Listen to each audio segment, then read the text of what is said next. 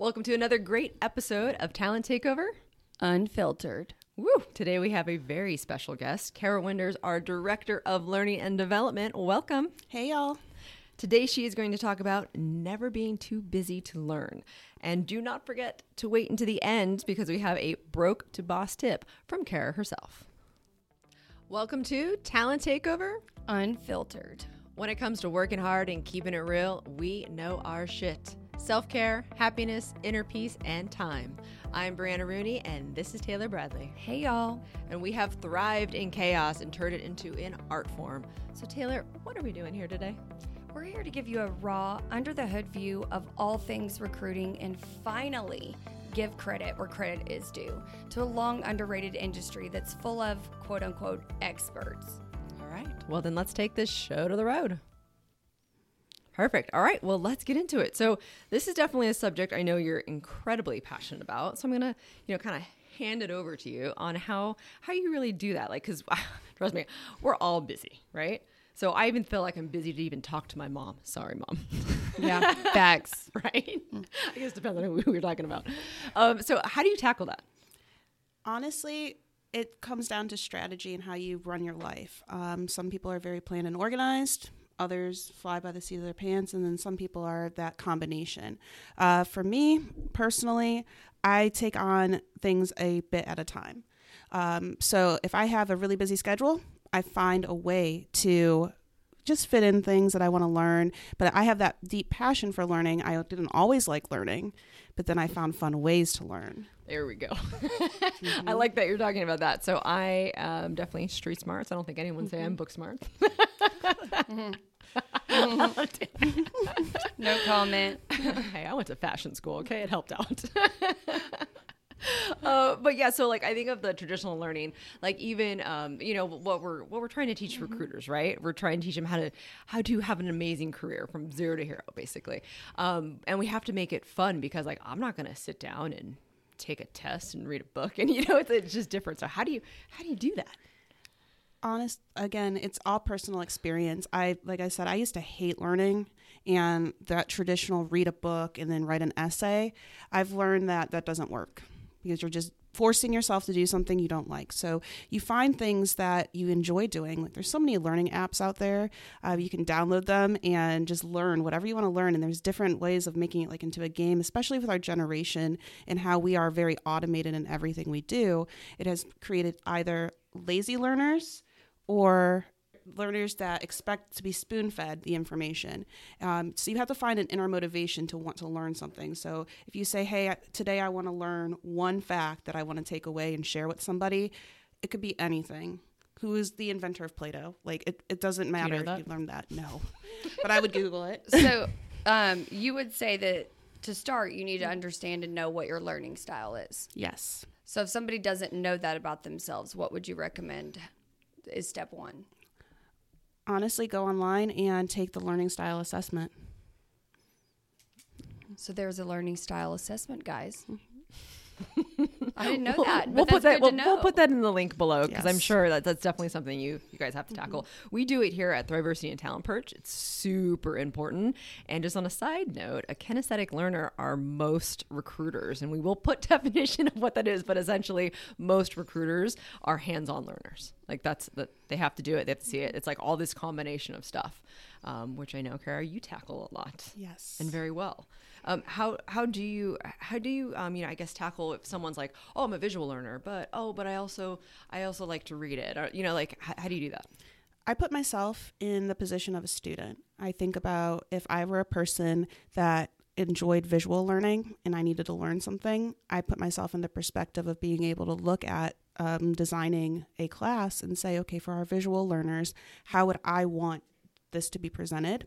And then I also talk to other people that are visual learners, and I reach out to other individuals that have different learning styles, and I ask them for their input. I show them what we have, and the more the better. Mm-hmm. So all of that feedback actually makes it a lot easier for me to understand how visual learners or how other types of learning styles can be combined and make one beautiful learning environment. Yeah, so definitely, a lot of people can learn things, but can they remember things? how you're tackling that, because go back to the subject of you're never too busy to learn, but can you also then say, well, I'm too busy to retain? Yes, there are times when people say that, but that's where those crunch modes go in, where people are actually just trying to cram information just to be able to pass a test. Yeah, I think it's more like what's your optimal focus time, and then making sure that you utilize time within that time. I know you're going to share more with us in the Broke to Boss tip of the week, but how much time is recommended daily for somebody to learn something new? But I think then incorporating that into your optimal focus time would probably be ideal. Agreed. Because I know for me, like whenever I was growing up and I was diagnosed early on with ADHD, so I would have to go into a separate testing room very early on, like junior high. And I would have to go because I'd be like, squirrel, squirrel, squirrel. Yes. And then I'd never get anything done. I'm like, shit, it's time. The test is over. And I've gotten through 3 questions. And so, yeah, I'd just be looking to see what everybody was doing. And so I think that really understanding for me as I got older, like what my optimal focus time was, how I learned my learning style. And then, you know, I can't take tests I'd have to go in one of the private rooms in the library to even study because I'm like, who's getting off the elevator? Everyone thinks you're probably going in there to do drugs. Like, Yeah, why does she get her own room? No, probably because nobody's in. They're like Blowing the the size of a teacher. closet. What Yeah, you doing over no. there? I went into the closet in there. 7 minutes of heaven. Oh. But yeah, I mean, I think it's really good to understand your learning style. I don't know how as an adult you wouldn't know that. You'd be surprised. I think I would assume it's common. Yeah, No, honestly. I believe it's common. I fully believe that. I'm just saying I don't know how you wouldn't know it about yourself. There's a lot of people that aren't really, that comes with that emotional intelligence aspect of learning and understanding and having self-awareness too. And that's a portion of learning is understanding where you're at on the EQ scale. Which no one knows that. Exactly. So if you want to do that, there's actual online assessments for that as well. Which we'll put in the link below. Perfect. Yeah. I mean, I made a joke to my family that I guess they didn't find very funny. I told them I was all getting them EQ training for Christmas. Not a good Christmas gift. What? I mean, What a passive aggressive, like, you need this. Like when someone asks you if you want a mint or something, the first thought you have is like, well, does my breast do I need stink? one? Yeah, it's like, okay, dipshit, you need EQ training, you know? Oh, they love me. More tips on, never too busy to learn. It's like, actually, I want to go back to the retain. yes. Because I think that's its own separate beast. Oh, so it all depends on, one, the individual and what they're trying to learn. So the reason why we're going away from really big practical assessments on learning is because it's been shown that people can retain up to quote unquote 70% of knowledge just based off of short-term memory. And that's why all of our assessments, even from a child on, has been 70% or higher. So, we got to get away from that in order to learn something, any type of skill. And that's where I look at anything you learn in life is a skill. So, I like that. Any skill takes time to develop. And if you want to retain information, you have to develop that skill. So you start with those wave top knowledge points, and then you decide to funnel in on what you want to learn about that skill. It's just like riding a bike or, even learning how to walk as you're young. It takes time. And it becomes something that's innate, and it's just like training your body. When you want to learn, it's a skill that you have to really sharpen and hone in on. So then I'm going to throw something back at you, because I'm thinking, I would imagine a lot of people will overwhelm themselves with trying to learn too many different things. So do you happen to know like the statistic or best practice on how many things you can learn at once in like one day, 1 week, 1 month? Oh, it all depends on the person, Okay. to tell you the truth, and knowing your personal abilities. Now, it also depends on your life, what's going on in your life. If you're overwhelmed with stress, if you have a lot going on and you're not used to that, you can become into a point where your brain becomes fatigued. So what would you recommend? Because I find that like if I've got interest in the subject matter, it's like I know an abnormal amount about serial killers. Same. Because I'm interested in that. Same. But But if you were shady. oh yeah, it's not normal. I can talk to you about all of them. Oh, me too. And It's another podcast. oh yeah, no, that's I That's get the lulled After to Hours sleep at night. podcast. I get lulled to sleep at night by Morbid, so it's fine. Oh God. Yes, the Discovery or the Investigation ID Yes. channel. Yeah, when you got basic cable. Facts. Or back in the day when people still Forensic had cable. files. Yeah, but I forgot what I was saying at that point. But I was asking. Oh, you, like if you're really interested in yeah. So what tips do you have for people learning something and actually retaining the information if it's something they're not interested in, they're required to do for, work or school or whatever the case is? So think about the end state on what you want to learn, broad picture. Let's say you want to learn about statistics. I'm only using this because I think you it's... pick a more boring Oh my topic? God. That's exactly why I picked okay, it. fair, You fair. want to, My eyes closed. let's Fair. say you have to learn about statistics. Okay. So what you do is you think of what is statistics. You write down that question.